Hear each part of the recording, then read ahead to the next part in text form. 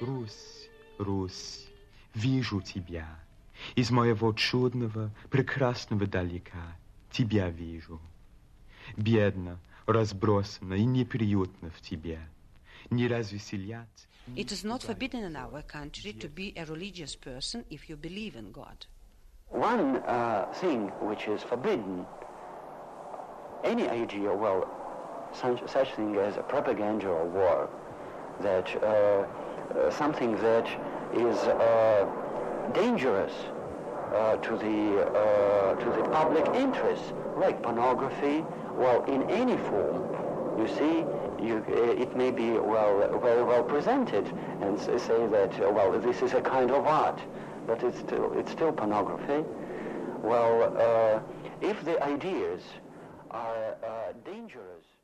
Out of 250 million citizens in the Soviet Union, there are 15 million party members, and out of the population, approximately 100 million are trade union members.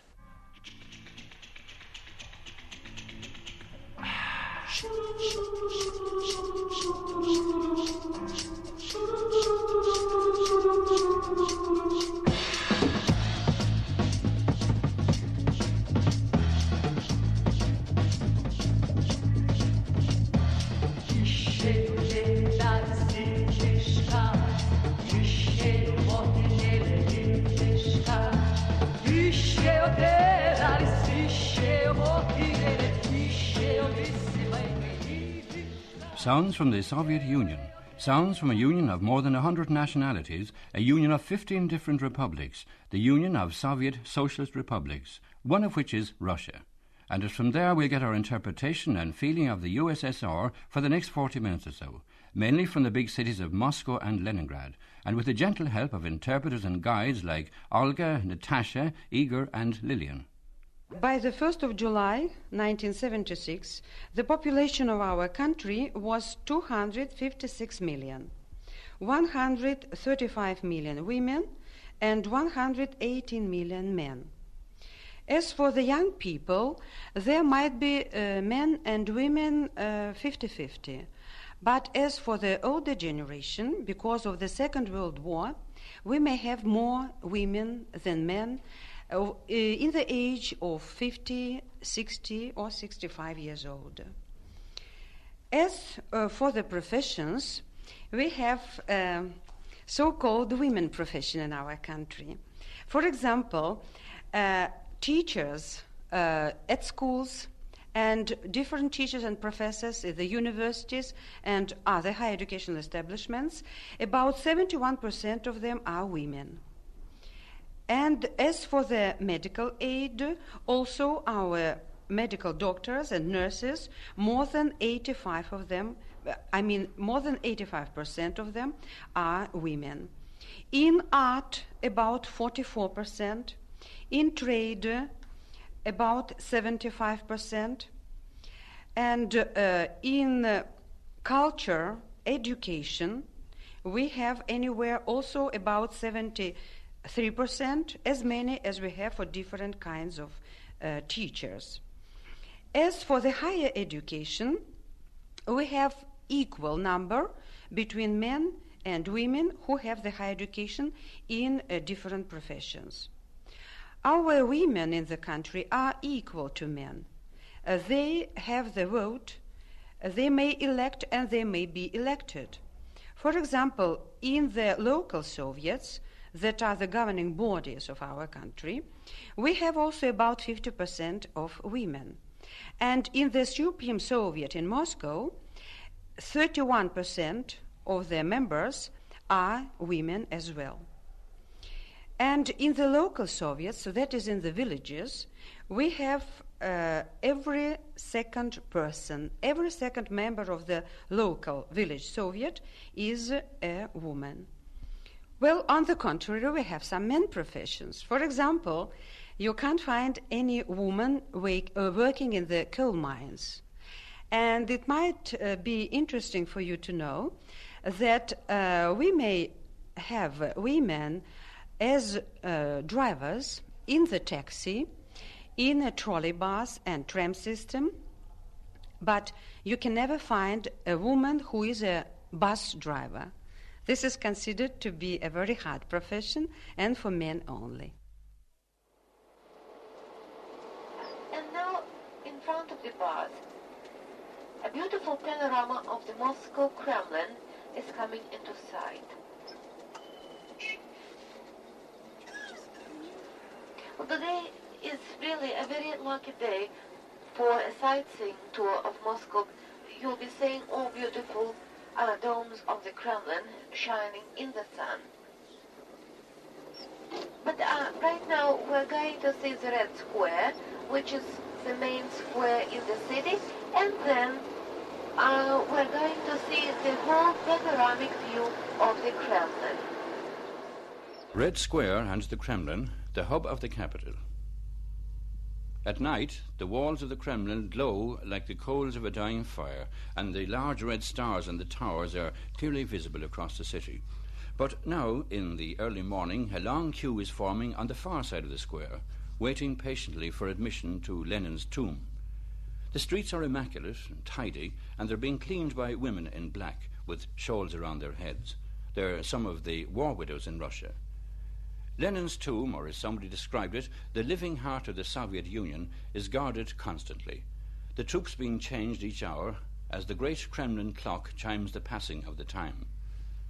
For the visitor, I think the sight which best demonstrates the Soviet character is that long, long line of citizens who wait hour after hour to enter the building and pay their tribute to Vladimir Lenin.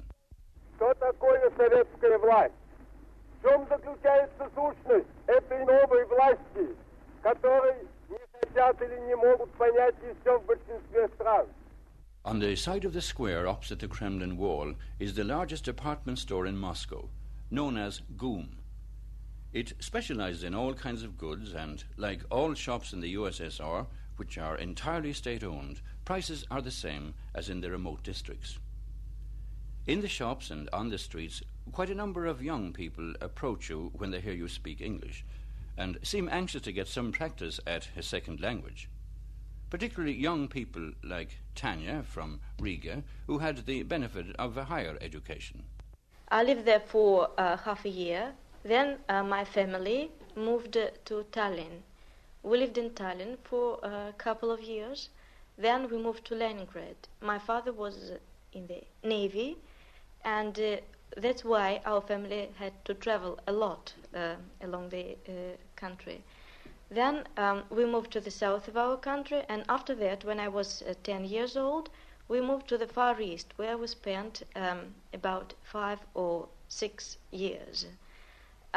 After that, when my father retired, we again moved to Leningrad and settled there. I graduated from Leningrad School and entered Leningrad State University. And one wonders, of course, about young people and discipline. They're certainly very orderly in the metro and the parks and on the streets, but how are they in the schools? I think that in schools we might have some problems about they are not studying well, because as for the behavior is concerned, I think it's okay anywhere, because the attitude between the school children and teachers usually is very good, and very friendly. Discipline is good in the Yes, schools. discipline is it. Well, I think you know that teachers are different. They are all human beings. And the discipline, of course, very much is dependent on the behavior of the teacher herself, how she or he may manage, just handling the children. But in general, the discipline is good. The teachers may be loved, may be esteemed, or it might be just a very cool attitude, but still the discipline is good. But as for some adults, I think there might be some smoking problem, because the boys who are 15, 16-year-old, they must try to hide somewhere in the small cabinets and small rooms and smoke there. But as for the drugs, we don't have this problem at all. This is 100% guarantee. Alcohol with teenagers? Well, it might be, yes, that when they just begin to celebrate some birthday or some New Year day or Christmas, anything in the country, they might begin to drink some wine or Russian vodka, which is very strong. And there might be some fighting between young people, some struggling. Maybe it might be of interest for you to know that if there are any accidents, anything like crime in the street, our people are punished for that, and they might be sentenced for 2 years, for 5 years, well, it depends on the crime, in prison. But if a person was in the drunken state, he would be sentenced for more years. This is no excuse. And if I were across there tonight near the Aurora and I was drunk, what would happen to me? Well, if you don't beat anybody, nothing happens to you. There might be some policemen, or there might be some people who help the policemen, because, you know, in our city, for example, we don't have enough policemen. And there are some volunteers, the member of some special voluntary squads that have the red ribbons over their elbows and arms. And these people help to see that people behave in the normal way in the streets. Well, they may help you to come back to the hotel and to go to bed and have a deep sleep there. If you begin to fight, then they might take you to the nearest police station. And there they must investigate something about your behavior, why, in what state you are. And if people are in a terrible state, drinking too much of vodka, then they must be taken to the special hospitals where they sleep at night. They are cured from such a state. But next morning, they would pay the fine of 15 rubles. That is the punishment for their terrible behavior the previous night. Moscow isn't yet provided with a great many snack and coffee bars, though they can be found in some of the main streets.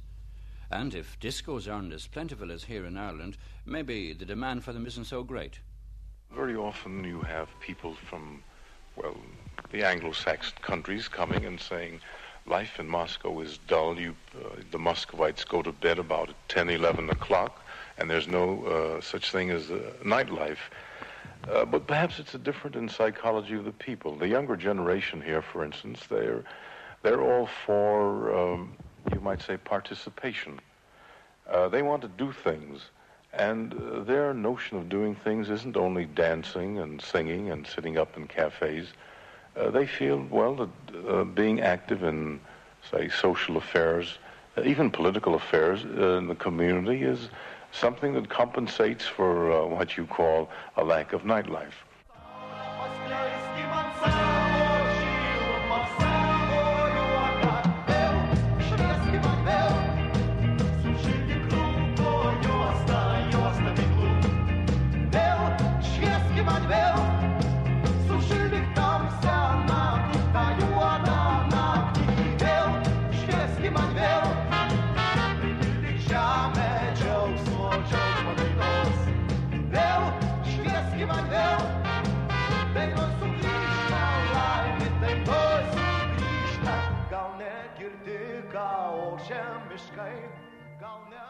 Well, I think that our young people prefer in the evenings, usually it is Saturday evening and Sunday, because our schools and higher educational establishments have their schooling during 6 days a week and having only Sunday for their day off. So usually on Saturday evening and also Sunday evening, they go to some big concert halls to listen to any concert or to the serious music, which is very popular with our young people, at any rate in Leningrad, as far as I know. Also cinema and theater, in spite of all the competition of the TV program, are very popular in Leningrad. And young people, I think, and not only young people, like to gather at home. They come visit each other Saturday evenings. They sit at home, they drink, they eat, they have some conversations, they like to dance at home. Many people have their tape recorders, and so they have the best music to their taste. Well, we dance at home, And we like old dances like tango and foxtrot and some new dances like twist and shake. Well, anything. If our neighbors living just below our flat do not mind it very much. But usually on Saturdays, people don't mind. Maybe also it is interesting to know that usually at 11 o'clock, all people in Leningrad must end their entertainment. That's not to say about Saturdays and Sundays, that's exceptional cases. At 11 o'clock, our radio and TV people talk to us, asking us, well, first of all, they say, we thank you for listening or watching our program, but please, will you make your radios or TV sets not so loud because your neighbors may go to bed. And this is, the strict rule. If the young people go on shouting and if it is too loud, their music, then any person may stop it, or any person may telephone to the nearest police station, and the policeman may come and stop this noise. But on Saturday and Sunday, it's okay.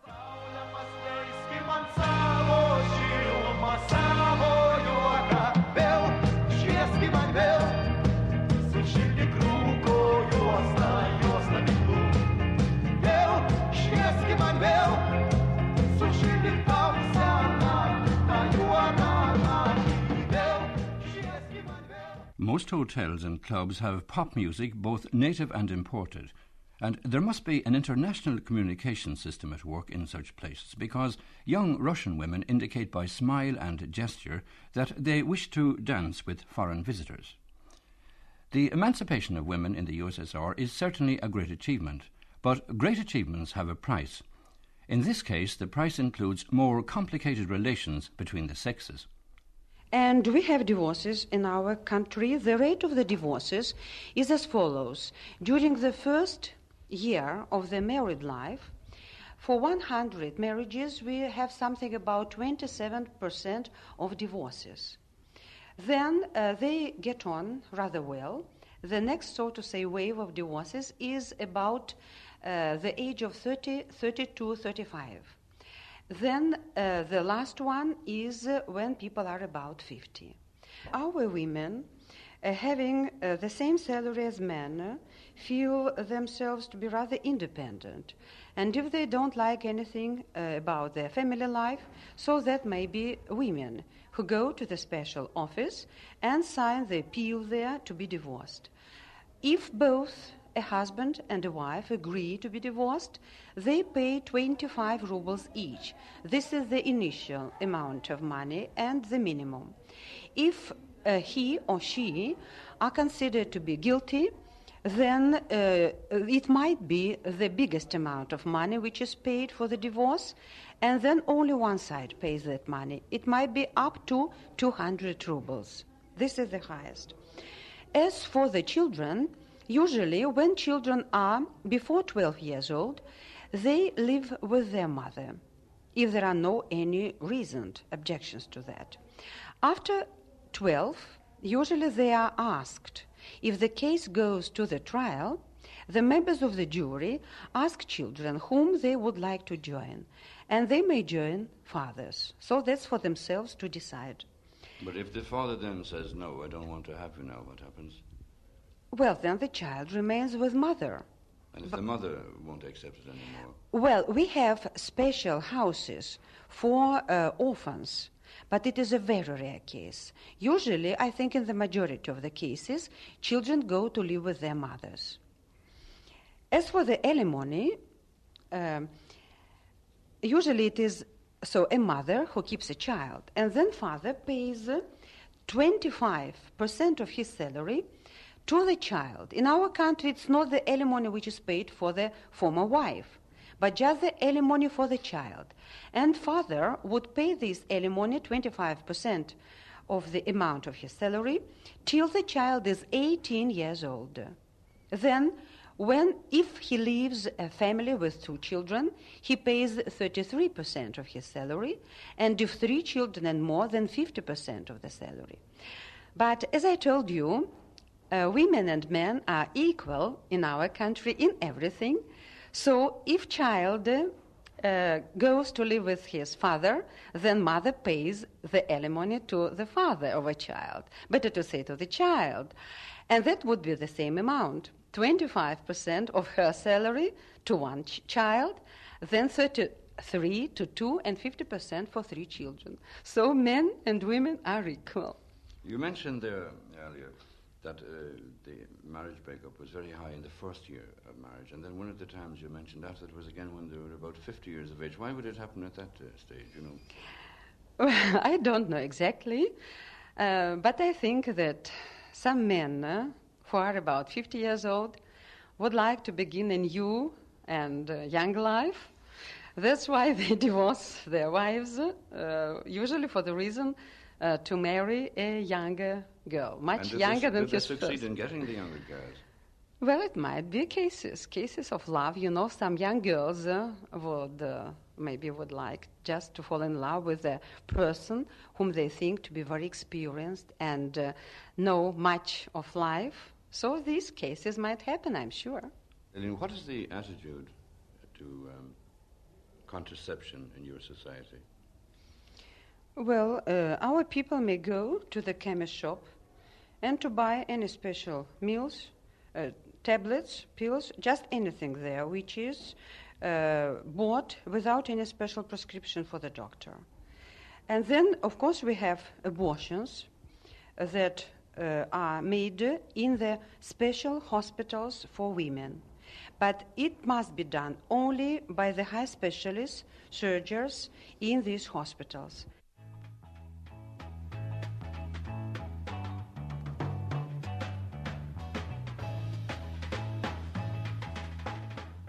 In the USSR, there is a higher proportion of trucks to cars than in the West. And all the trucks seem to be of the same grey colour, with the registered number painted in large letters across the back, as well as on the plate. There is very little traffic congestion, as the streets are wide and well constructed, and the centre lane is reserved for ambulances and emergency services. The Moscow and Leningrad metros, the trams, the buses, and the state-owned taxis provide a good service. And, of course, walking is popular and encouraged. Well, public transportation in the Soviet Union is quite cheap. We pay 5 kopecks to get to the metro, and we travel making all the changes for the same amount of money. So it costs people who go to work only 10 kopecks a day, which is certainly quite a small amount of money. Buses are also for 5 kopecks, and trolley buses are 4 kopecks. It certainly explains why we do not have as many private cars as people, say, in Europe or in your country have. We like walking along the streets of the city, and we go to the museums and to the theaters, well, and to the cinemas mostly. But more strenuous activities than walking are encouraged. In fact, there is great emphasis on sport and athletics throughout the Soviet Union. Again, here you find the accent is on participation. Every arena, every gym, and every stadium in the city invites young people to take part. And actually, there's no charge for any kind of sport activities. And in Moscow, statistics last year show that we had 1.5 million Muscovites going in for sports of all kinds. Incidentally, I myself am a sportscaster, and here in the Soviet Union, we judge of the standard or caliber of a sportscaster not by how he keeps people glued to the radio or television, but how he gets more people interested in going in and taking part. Our people go in for all kinds of sport, but I think that track and field, maybe all the events, running and throwing, are the most popular. And we have very many Olympic champions in Leningrad, like Nadezhda Chizhova and many others. She is famous for shot putting, and many other great people, gymnasts and so on. Our government and the medical board of the city Soviet insist of all our young and not very young people going in for any kind of sport. For that, we have about 1 million of sportsmen that are qualified sportsmen. We have very many sport clubs, over 1,600 of them, 34 big stadiums, 19 swimming pools, gym halls, football fields, basketball and tennis grounds and courts and so on. Very great number of them. And this is free. Our people don't pay any money for using stadiums and having their training there. Also, the horse riding school is very popular, though I think it is not very big in comparison to some other towns, maybe because of not very good climate that we have in Leningrad. Soccer is the football. Oh, yes, it's very popular. Both our Russian football and then, of course, ice hockey. And we have very many skating rinks that are ready for our people in winter time, and also for the hockey. We have about 300 of them only to play hockey, and 108 special grounds for the young figure skaters. And the famous Belousova and Protopopov figure skaters were many, many years the European and world and Olympic champions in figure skating. These winter kinds of sports, of course, are very popular with our people in Leningrad. That must be one of the reasons why people in your society live so very long. They live to be quite old, don't they? Well, of course. I think that sports is very important for all of us. And we have very many songs, especially for the young people, for the school children, telling us about the importance of it. If you want to live a longer and a healthy life, you have to begin with your morning exercises every morning, all year round.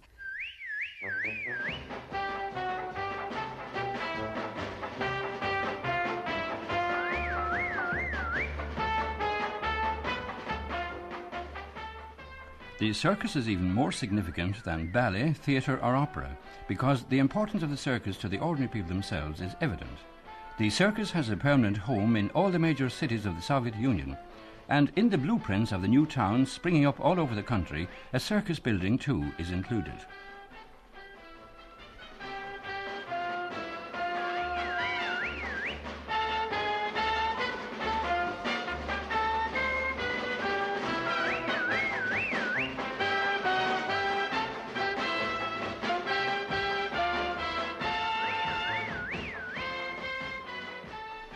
It's not easy to get tickets for shows in Moscow or Leningrad, but then there is a good variety.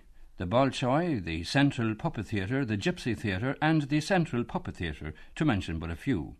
But for the visitor, the priority always seems to be the Bolshoi, a word that means big in Russian. And what we know in the West as the Bolshoi Ballet is actually the resident company at Moscow Bolshoi Theatre, which stands on a site where ballet was performed since the 18th century.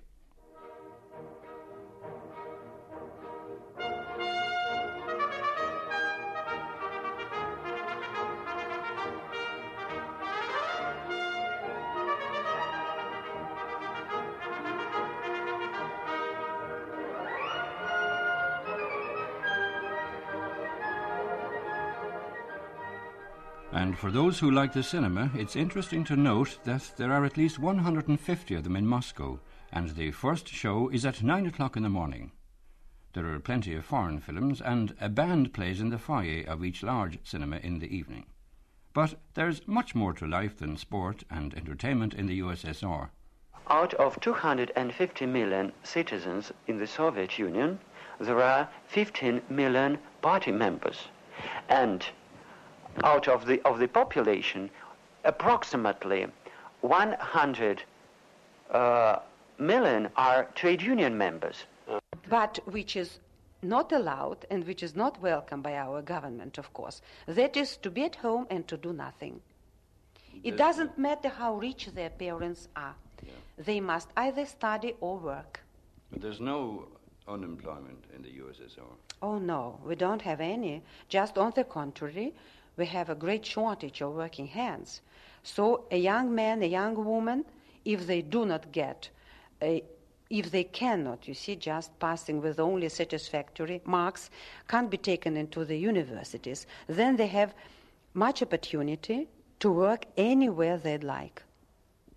Well, are they ever compelled to work in, say, a particular city or town where there would be need of the skills that somebody has got, you know?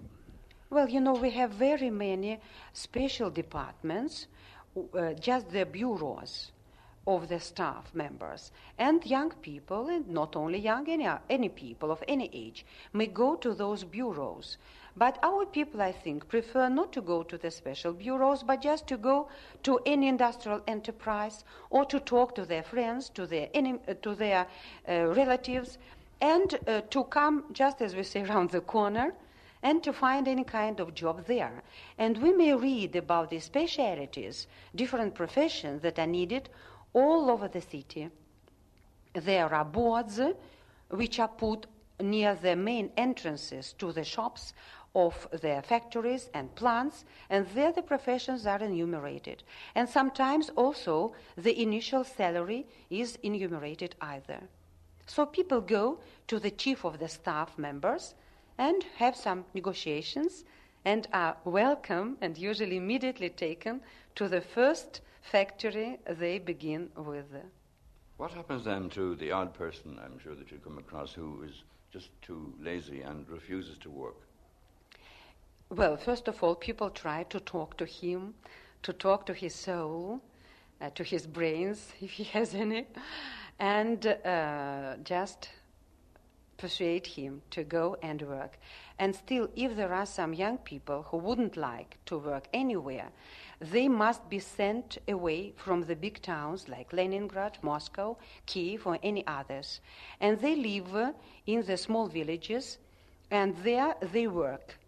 And after 1 year of their life and work there, and many of them are also forced to go to study in the secondary school, just to finish with their secondary education, if they were very lazy and didn't have it while living in the big towns. After 1 year of their life, if anything is considered to be okay with these young people by the local authorities, then they are allowed to come back to their parents and to begin a new and honest life. And are they usually cured after that year in the country villages?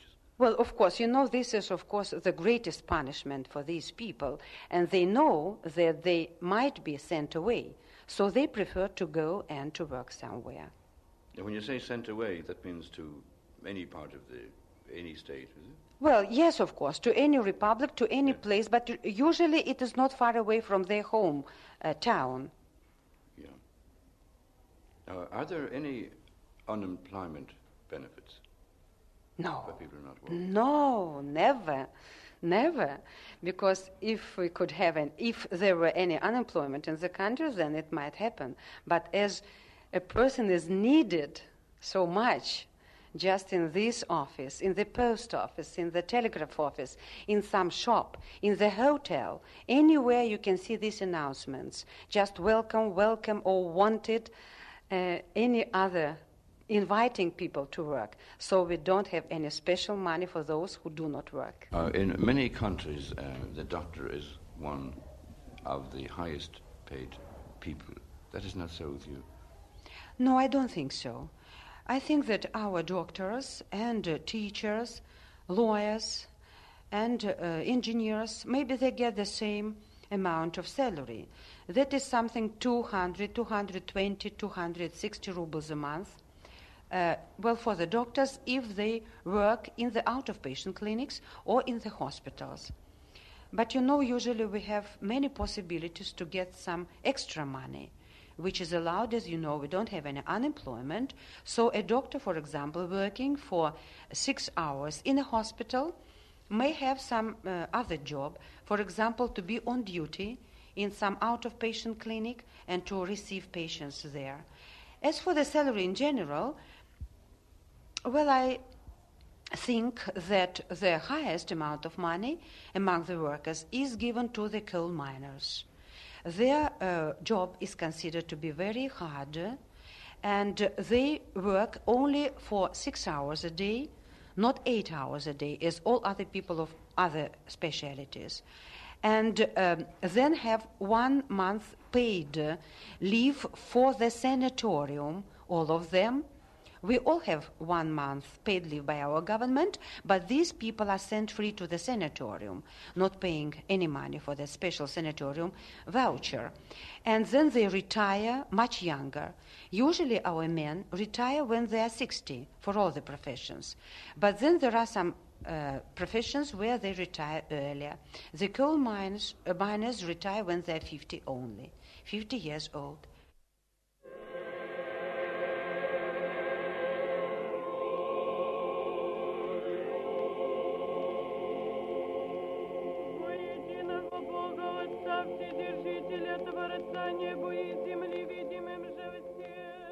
And the melodious voices from a Russian Orthodox church in Leningrad remind one of attitudes to religion in the Soviet Union. We have 5 functioning monasteries in our country. So if people would like, they come there and live there. And they also study in the academy to become the priests. I mean only for the Russian Orthodox churches. I don't know much about other people. For example, about Muslim people. But I think that in the in the special parts of the country where there are very many Muslim people, if they are religious, of course, then there might be some schools like medrese where they study to become the mullah serving in the mosques there. But all these people in the monasteries now, they are male. You don't Yes, have any female. yes, only male, only male. And what do they do then when they are qualified? When they graduate, they are distributed, as all other young specialists graduating from any other universities, they are distributed among the functioning churches. In Leningrad, we have 15 Russian Orthodox churches functioning, and also we have 1 synagogue, 1 Baptist, 1 Catholic, and 1 mosque functioning, altogether 19. But if these are supplied already with the priests, then these priests are given their special assignment to some other town or to some other village if they need new priests to go and to work there. So it is not forbidden in our country to be a religious person if you believe in God. But are those people then, do they come under the state laws or what, or do they decide themselves where they'll go or where they'll function or operate? Well, you know, we have the high people of Russian religious that live and work in Moscow, as Moscow is the capital of the country. And I think that this is for themselves to decide about any academies for the future priests and anything concerning religion. I'm sorry, I don't know very much about the religion because I'm not a religious person myself.